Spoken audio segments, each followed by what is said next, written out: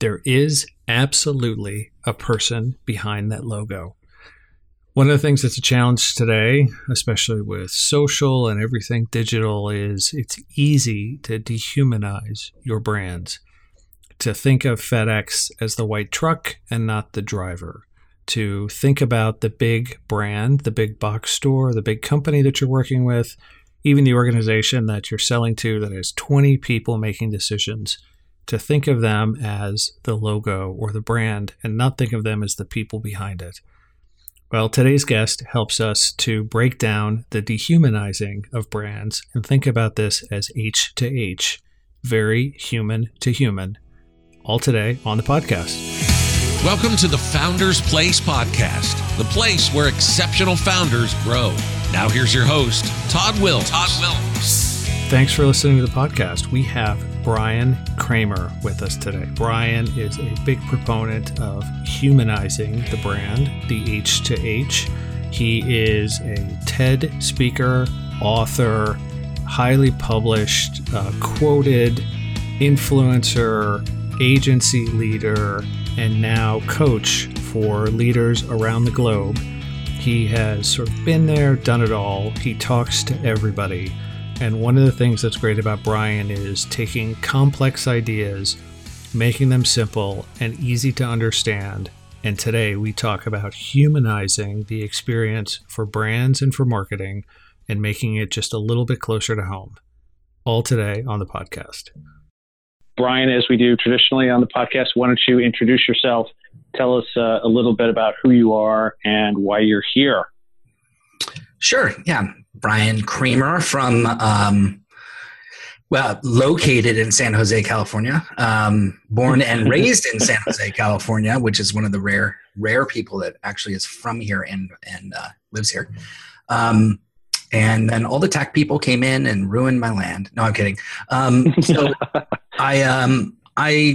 I'm basically a marketer at heart, in soul and mind, and I love marketing, live and breathe it. And that's my main thing. I actually am doing what I studied in school, which is also pretty rare. And I love looking at marketing from both a digital and non-digital perspective, kind of like an anthropological perspective, and looking at how humans relate to different parts and aspects of marketing. Most recently, how artificial intelligence and machine learning and augmented reality and all these great new things are coming, and then what does that mean for humans and vice versa. So that's my focus. My background is actually having worked in agencies growing up through the first job I've had out of college, all the way through starting a consultancy. And I got to learn all kinds of things. And being a marketing consultant, we were about 3 people and grew it to 75, and then eventually sold it to a public company, which was great, but also not what I had originally signed up for. So I then met Courtney, my now wife and business partner, and we started an agency 18 years ago, our own agency, and that has been through all kinds of twists and turns, and we've done incredible fun and interesting and weird and all kinds of things in that agency. It's grown from a branding agency to a digital agency to a social media agency to then to a lead gen agency. So we've been through the gamut of all these different things. And so that's why I actually, love where marketing is at, because it really goes through all these different changes over time, and you got to stay ahead of the curve in order to be relevant. So that brings us to present day, and here I am talking to you. Well, you're a rare individual across the board. I mean, it's interesting. You joke about being, the native Silicon Valley and still living out here. That's a rare entity. Everyone else is from someplace else. Just like Las Vegas and Los Angeles, everyone's from someplace else. And you're also one of the rare people that actually studied and walked through the discipline of marketing and ended up in a career with it. You find that most people have started someplace else and then sort of found their way into marketing as their natural calling. The one thing that I also like about you and your background is, you're a founder at heart. You're an entrepreneur at heart. You've got the gene, you've got the mindset, but you're also a marketer. And And for most founders, most people that are thinking about going and starting their own thing, they don't tend to be marketers as their discipline. So I think this puts you in, extremely rarefied air. So I'm happy to have you on the podcast. And I think that actually opens us up for the first question is, as you work with all of these different brands, and Pure Matter has been through big companies, large behemoth enterprise companies, and then very small, medium businesses, small upstarts. You've really run the full breadth of size of companies. How are you typically going in and having the conversation with them around brand? What's the conversation that you're finding you're having around the idea, the notion of brand? Let's use that to start with, and I'm sure this will take us into a couple of interesting places. Sure. I would say that it comes up in everything that you do. So it touches, it touches everything, and especially the customer experience, which, we're doing in customer support now, and, it's happening in HR, and it's happening in product development. So brand is almost at every single level and at every single conversation, because the customer, if you're doing it right, the customer's at the center, and you're looking at everything that exists around that customer and how are they touched, right? So like every single touch point amounts to a potential sale, and the more touch points with the right prospect amounts to a close of sale. On average, it's about 7. Sometimes in some areas or some industries, it's a much longer tail sale. But on average, with good quality touches, it's about 7. And so then you start to think about what's the storyline through all those different touches, and what's the red thread, as people say, and where is that arc of story that makes them want to get to know the brand. Where I see a lot of companies actually being challenged is that they're trying to make people fall in love with the company, not the people. And especially in today's world, most everything, not everything, but most everything is digital, especially on the more business side. And so if you're trying to sell people, on a product or a brand, it's extremely hard. But if you're trying to sell them on solving a pain problem for whatever it is that they're going through, that's important. That's the first hurdle to make it over. But it's also who's selling them, and by who I mean a person.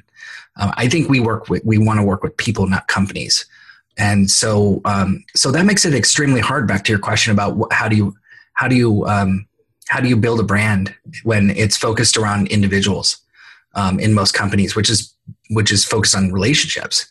So you almost have to define that, from the get-go, or come back in wherever you're at and start to define your brand, your brand messaging. Now, Courtney, this is, I think Courtney is one of your interviews as well. And this is her wheelhouse, is where, how to actually build the different messaging levels of a brand. Where I'm more focused is actually at the more tactical level of, how to measure it, how to look at it, and how effective is it. And so, kind of together, you need to have the yin and the yang of both of what I just said: the messaging ladder, the careabouts, all of the mission, vision, all the different things that make up a brand. And then you start to identify different touch points, different human touch points throughout that whole selling process, and say, okay, well, how are those branded touch points that we can, insert different things something that's going to make a really big difference. That's different than just that normal email sequence that you send out, that has 7 emails that goes out. So human, I think it's a combination of 2 things. One, it is the messaging ladder, or the brand ladder, and everything that you build that tells you what this brand makeup is. But 2, it's the people, and training them on how to actually interact with that brand and stand for that brand in the right way in the right time. Well, as you were talking about kind of measuring and activating, putting these tactics into place, it helps me think of, all right, if I'm in the shoes of a founder and I've got this company that's up and running and you've got all these challenges facing you, you've got operations challenges, you've got talent challenges, you may have engineering challenges, sales teams, building the website, building all your infrastructure, finding a good place to, call home, getting desks and then butts and seats, all of those. Brand may feel like one of those things that I'll do that later. As you're talking to companies, when do you start advising these founders, these CEOs, the leadership teams to start thinking about brand? Is it ever too early to start? And is it better to start early or to push this down the priority list and think about it later on? I think the answer is yes.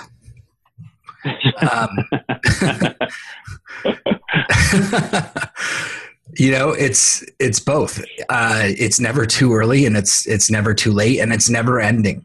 So it is always in constant improvement and progress. And the one thing I will say is that as culture changes, which does for every single company, it's not that's what changes the brand. And so again, people, if you work at a people driven brand, which I would say 99% of the brands out there are, then it's always changing.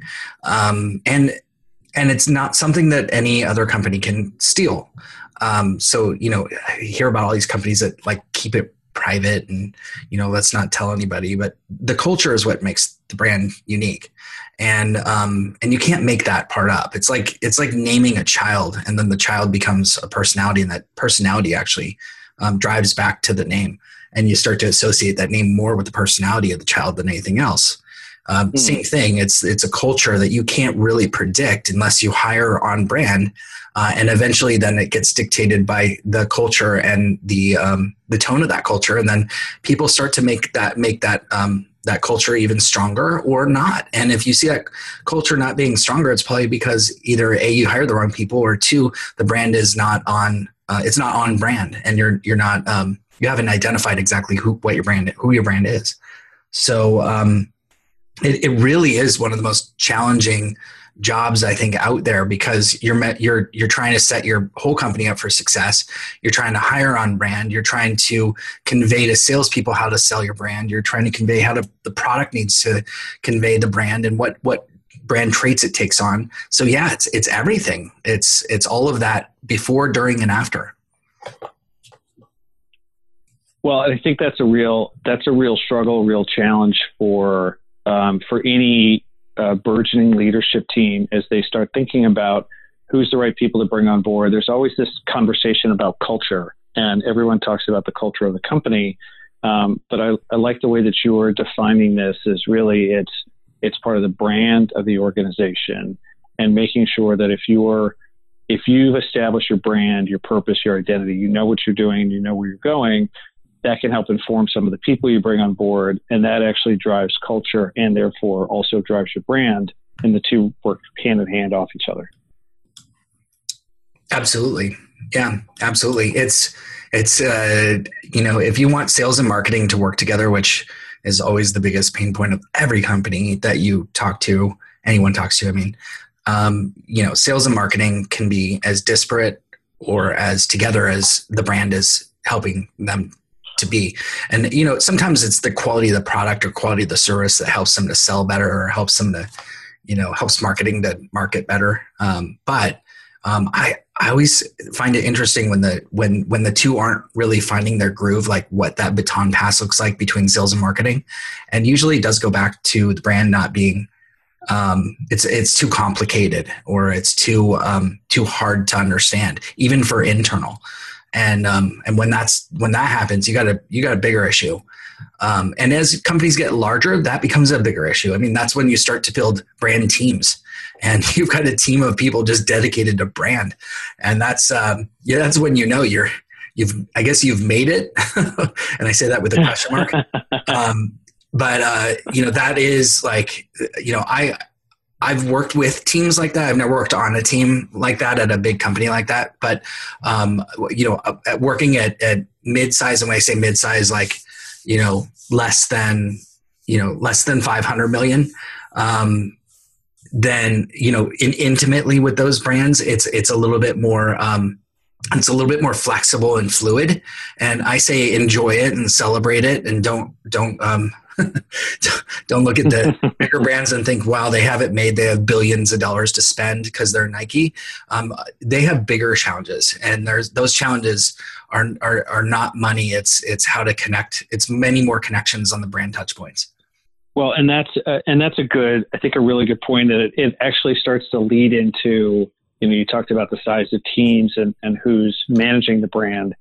I want to direct our conversation a little bit around, your wheelhouse and what you've been doing for, the 2000s, right? Is really been focusing on the agency, the consultancy relationship. You've written books, you've done TED Talks around this idea of, helping organizations, helping them build brands, helping them define themselves, define their strategy, and then all the channels to do that in.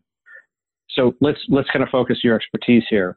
If you're a founder and, let's say you've got a pretty small, you're just getting up and running, you're just starting to think about moving, or you've gotten a few good moves under your belt, you've built up a couple of customers, you feel like you've got a little momentum.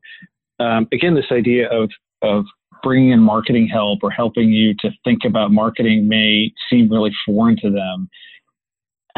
What have you seen that's worked when you've had someone bring you in as an agency or as a consultant or as an individual? What are the questions they're asking? How are they thinking about it? How do they get comfortable with you? For many, this might be the first time they've ever brought somebody on board. What are the things that work? And then where have you seen, oh yeah, you know what, we know when we see this, we're headed for the slow road to oblivion, that this is going to be a disaster. So what are the good, the bad, and the ugly of how people bring agencies and consultants in?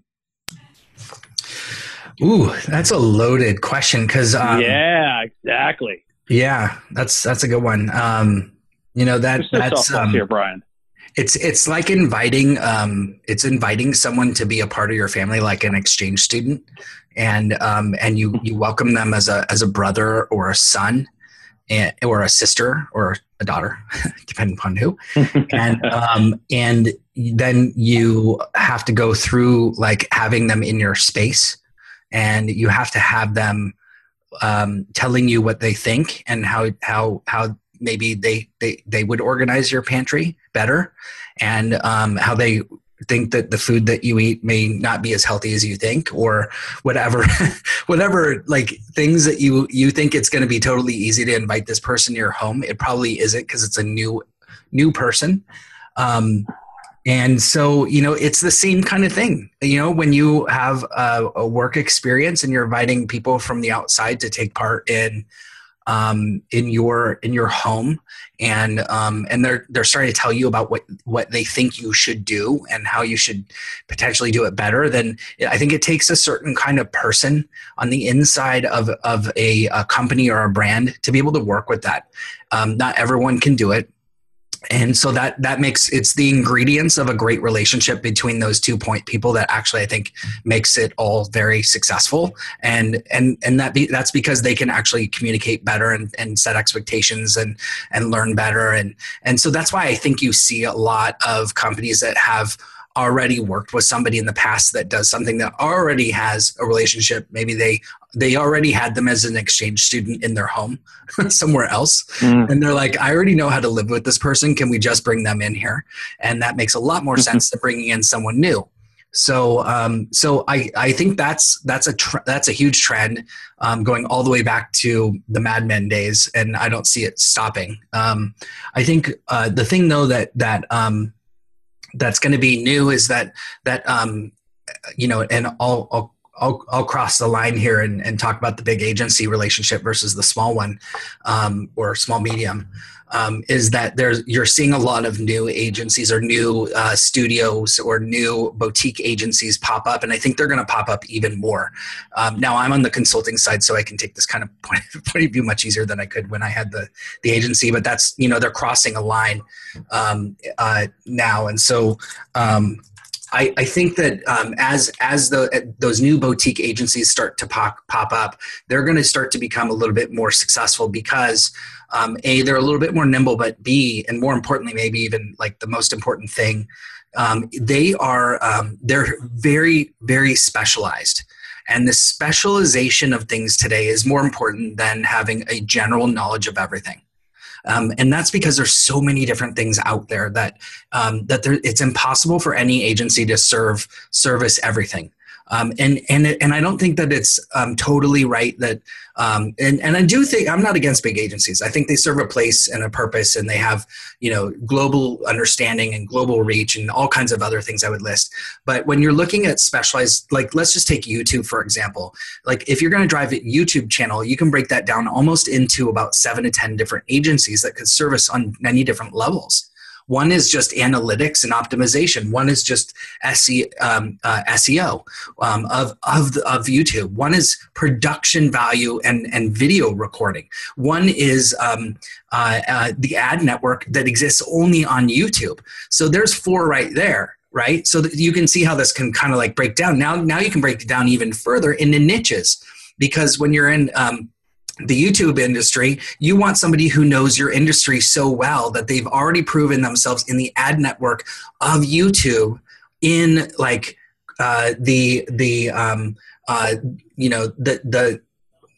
it the market for headphones, and so you want to choose an agency that has proven themselves, that's done that before, that can ad network within the headphone industry. So you can see how many different specialties might exist when you start to compound that on everything that's out there, and what kind of perfect like situation I would like if I were on the inside of a company is an agency that gets along with others. So you're always going to have your main agency, but you always want like these unique, like whatever your marketing plan is, whatever it makes sense on. And if you divide it into like an 80-30 rule of like 80% we're going to do what we know, 30% we're going to test and try new things. Well, you want those new things to be like across the board with those kinds of unique, special kind of boutique agencies. So that's, I could keep going on this topic for quite a while because I spent years doing this, but I think it's become different now than it was even 5 or 10 years ago, because now the channels are so diverse that even the boutique agencies are dividing themselves into more unique niche pieces in order to stay relevant. So that's how I would answer that. Well, and I think your views here in particular on the specialization of marketing, I'd love to hear you scratching a little bit more on, okay, so let's talk about the channels, and let's talk a little bit about why they get specialized. And then, even hearing, okay, so if you're putting on your founder's cap and you're saying, great, I hear you, Brian, that they're becoming specialized. Now, how do I know who to pick? I've got all these agencies and getting 15 emails a week from them, all these consultancies that are coming in and telling me that they can do amazing things for me. How do I know who to pick? What are the steps that I start to take to evaluate whether they're the right one or not? So I think 2 things. One is the person you hire to help you with your marketing, who has done marketing before. That's the person that I would know, like, and trust to help you pick those companies, because they're probably they're going to come with that expertise of maybe who to go to. So remember, I was talking about people that you onboard where they're going to go, hey, I already have somebody who was my exchange student at the previous 2 companies, and they already got results from me. So that's going to be like number 1. Number 2 is if you are trying something new and then you want to tap into your network, and I just tap into my network by like going into a private Facebook group, private LinkedIn group for exactly the kind of thing I'm looking for. And almost within seconds of any network, when you're asking somebody for recommendations, you're going to get recommendations. It doesn't matter if you have social network or not. You're still going to get, because everyone's looking for work. And so you're going to get to see like the quality of what's out there and get a real good sense if you just put it out into the world and ask your friends for a recommendation, whether it's on social or not. Over the phone, you're asking a friend for a recommendation. Most everyone has one. So in that industry. So I think that's number 2. Number 3 is if you don't have a marketing person, you're really starting, you're a startup and you're really starting to like really build your team, your tribe of people. Then I would start doing, I would probably start using virtual services first and start going to like freelance.com and some of those sites and start to look at individuals that and look at their work and their portfolios and start pulling them in so that they can get you going until you can get introductions and things aligned with the right boutique agency or freelancer or agency or big agency, whatever level that you're at. So I think there's a place for everyone, and I would probably use those 3 levels to get there. One of the things I love about C-Suite Radio is our sponsors. That's right. It's the people that actually put time, place, effort, energy behind their products and make sure that this show actually gets off the ground. So I would appreciate it, and I know they would too, if you would give a quick listen to our sponsor this week. Thank you for taking a listen. Now, let's get back to our in-depth, engaging conversation with Brian Kramer. Oh, that's perfect. Because I think there's always a little bit of fear, ambiguity, doubt, uncertainty, and sometimes it's just move, this sort of ready, fire, aim approach where the first couple of marketing moves a company make can be a little bit off the mark. And I hear you saying, look, agencies are becoming more specialized. Trust the marketing person that you brought on board, that first hire, to help you wade through and decide where your strategy is and make the alignment, and then go find the agency that can help in those particular areas. And then, build those trusted relationships, because it is like bringing in another member of the family into the organization and then utilizing them effectively. And then to get to your point, as we talked about at the beginning, it really then starts to become a conversation about measuring, about running those tactics and making sure that the work that they're doing is really valuable. Yeah, it's a lot. This is why there's people that do that. Yeah, if it was easy, we'd all be out of a job, right? It is. It's super complicated.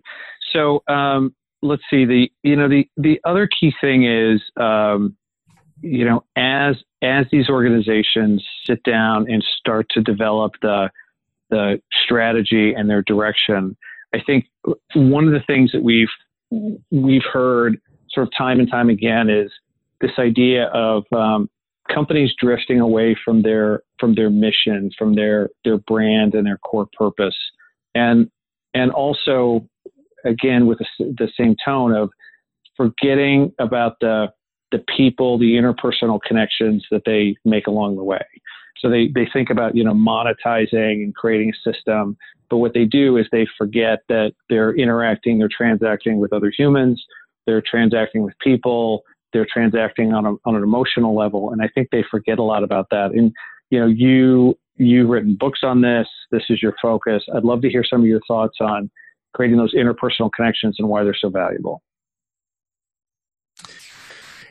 Oh man, interpersonal connections, both inside the company and out. Let's start with out first, and then I think we can start talking about internal and building the culture. But yeah, I'd love to hear some of your thoughts on the external side, right? Building those more personal connections with people along the way. Yeah. Well, I mean, this is my whole my whole almost like, well, half of my career is really spent on like understanding the value of relationship to influence to purchase. And I was saying before when we first started that everything is really built on a relationship, and the people within an organization. And so teaching interpersonal skills is really hard. Getting people to engage on social is even harder. And so that's why I think there's teams of people that are just, this is their job, and they can be assigned to engagement. And I spent a day with a company yesterday called CBiz, and they're actually able to actually prove a revenue model through relationships and social sharing, and it's in the millions. And I was totally shocked, like that social media, like not shocked because I've seen some companies do it, but it's so rare when you can see like a tweet to purchase, and it's in the B2B industry. It's not like you're purchasing again a headset. It's like you're purchasing like something that usually takes 6 to 12 months to sell, and a tweet to sale is in that arena is really hard. So if they can do it, why can't everyone do it? It was my thinking. And it's because they focus so much on process and in engagement. So process being the technology and engagement being the humans. So I think everything is really about humans and technology moving together, technology and computers working together. It's not technology versus computers or versus humans. And then moving forward, as we start to look at, new tools that are out there, like artificial intelligence and, all the machine learning and the things that scare us to losing our jobs because, they're taking over the world isn't, I don't believe, going to happen.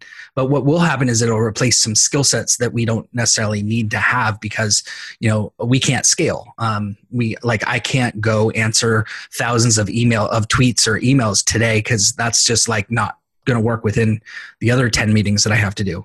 But I need to answer all those people. So what if, potentially there's a way to be able to find the needles in the haystack, the things in all of that really matters the most, that affects my job or that affects the company or affects the brand or affects the product or affects the purchase of that product, then I want to know about it. And so if artificial intelligence can bring me closer to that so that I can then have a more human moment with that person, that's where I see it going. So it's really scaling. Like we need to use technology nowadays to scale the amount of information that's out there in order to bring that to a human so that they can then have that engaged moment. And whatever that happens at that point is a human experience, and becomes something that they can then carry forward in a much more human way, or pass it back off to marketing again and say, or to sales or to whoever, and put them back into the machine, if you will. But I think that's pretty much where it's heading.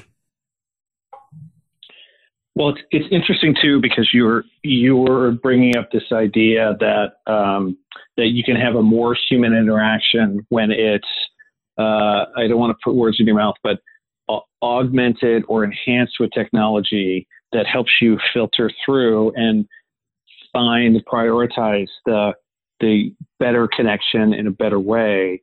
Almost to some degree of almost helping to program manage your life and your experiences. And that can be a more meaningful engagement. I think what you typically hear around AI or machine learning is the fear side of it. It's making things less personal. It's making things more removed. And you're actually saying that there's an experience that makes it better, makes it more human, makes it more connected. Absolutely. I mean, I was at a keynote last week that I was given, and at the end of the keynote, I expected all these questions around like what I had just spoken about, and what everybody else wanted to know was how do I answer everybody all the time? They were shocked, and I was like, really, did you hear anything I just edited? I'm kidding. And so they're like, but I was also flattered because they want to talk about like, how do you engage everyone and still do your job and still, do other things. And it's because, I think I put to practice what I'm also saying is that, I don't put out, with all of the social media that I have or that anyone has, there's tools to help make all that happen so that you don't have to be there pushing tweets out all day long. Not that it needs to be robotic, not that it needs to be automated and right or whatever. I have my eye on every single thing that goes out, but and it's my words. It's what I said. It's not what somebody else said, and it's in first person. It's me speaking. But there are ways that you can like take a tool called Lately, and you can automate like an entire blog and put it through an artificial intelligence machine learning Watson that they have built into their tool, and it automatically builds out all your social posts for you, and then you can go edit them in a couple minutes and have posts for the next 4 months, and that happens in a few minutes, and so I don't have to sit there and spend time like going through and building all of those things out. I can do all of that. It's all my words. It's scheduled at the right time. And then guess what? When people respond, I reply. And then I have another person who goes and they flag the ones that are more personal. Like, it's not just a bot replying back, but it's actually like a person who wants to like engage. And so then I know when that happens versus when like it's just all over the place, which is also what brands probably deal with on an even bigger level. So all of these things are available to us so that we only have to spend, minutes or a half an hour a day, not hours a day. And that's on the social side. Then on the sales side, it's the same thing. And you cross that with like social selling. So if you were to use like tools like Nudge AI, or there's other tools out there that actually are nimble, and it brings everybody's world and your whole network together so that you can actually see the path of relationship through content and social media to a certain person you want to get to know, and then maybe reach out in a much more warm, less creepy way and get to know them. And it'll do it like really fast, right? Like you can log in and do that in like 5 or 10 minutes a day. So that's not the same as it was, 15, 20 years ago, where you literally like everyone was picking up the phone and dialing for dollars, and they're like hoping somebody says, yeah, I'll take a meeting. And then you'd have to go, there was no WebEx. You had to go over there and actually meet them. And so now, all of these things are available to us so we can get closer to the customer faster. Well, so one of the things I think we'll have to wrap up here in a second, and I think we could spend really a whole nother podcast, even a couple of hours, talking about all the tools and technologies that are out there to help people do this. If somebody's interested, how do they find and follow you? What are the links, the places that they can come and find you so that they can start to ask you direct questions about some of these tools and even help bring you in-house? How do we reach out to you, Brian? Where are you? I made it so hard for everybody by I know. by making my name the way to reach me everywhere. So if you go to at Brian Kramer or briankramer.com or / Brian Kramer on Facebook or / Brian Kramer on LinkedIn. If you are on Pinterest, you can go to / Brian Kramer. I'm not on Pinterest a lot though. So try me more on Twitter and LinkedIn and my website. If you want to reach out, there's a contact form on, or an email address on, in fact, here's my email address. It's brian@briankramer.com.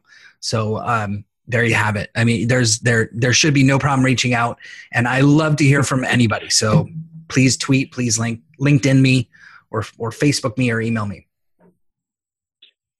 Well, that's perfect. Brian, we got to wrap up here, but thank you so much for hopping on the call today. I loved hearing your thoughts around the change in the agency model, thoughts around the kind of human element of brand, and then really how we kind of closed out on all these technologies and how AI and machine learning and how all these tools can help make a more human interaction. I think that's honestly heartwarming for a lot of people to hear, because there's so much fear and uncertainty there. And we read, all these bombastic headlines about how AI is going to take over, and it's the Terminator scenario, when what you're saying is it's really a human connection, or it can at least enable that. So great thoughts, great ideas. And thank you so much for hopping on today and spending some time with us. I really appreciate it. Thank you, Todd. I really appreciate it. It's been a fun time to spend talking about this stuff. I love this stuff. All right. Perfect. Well, thanks again, Brian. I appreciate it. Cheers. Thanks for listening. It was so great having Brian on. I think one of the things that I love about talking with Brian is his, and this is such an overused word, but his authentic point of view in terms of how we should think about how organizations are built, run, grown, and managed, and how to think about the people that are behind those decisions, and how marketing can play a central role to help steer, guide, and evolve an organization that isn't often thought of, where marketing tends to be just the lead gen organization, or it tends to be just the growth organization. And you can find ways to make those personal connections with and around the brand through those people. So if you'd like to follow Brian, and I suggest you do, you can do it on Twitter at Brian Kramer. That's BryanKramer. You can also find him on Facebook at Brian Kramer. You can find his website at H2H Club, or you can just find him on briankramer.com. He makes it easy to find who he and where he is. Thanks again for listening, and we will see you again next week. You've been listening to the Founders Place podcast, the place where exceptional founders grow. For past episodes, blogs, and more, visit us at foundersplace.co. That's foundersplace.co. And thanks for listening to the Founders Place podcast, the place where exceptional founders grow. This podcast is a part of the C-Suite Radio Network.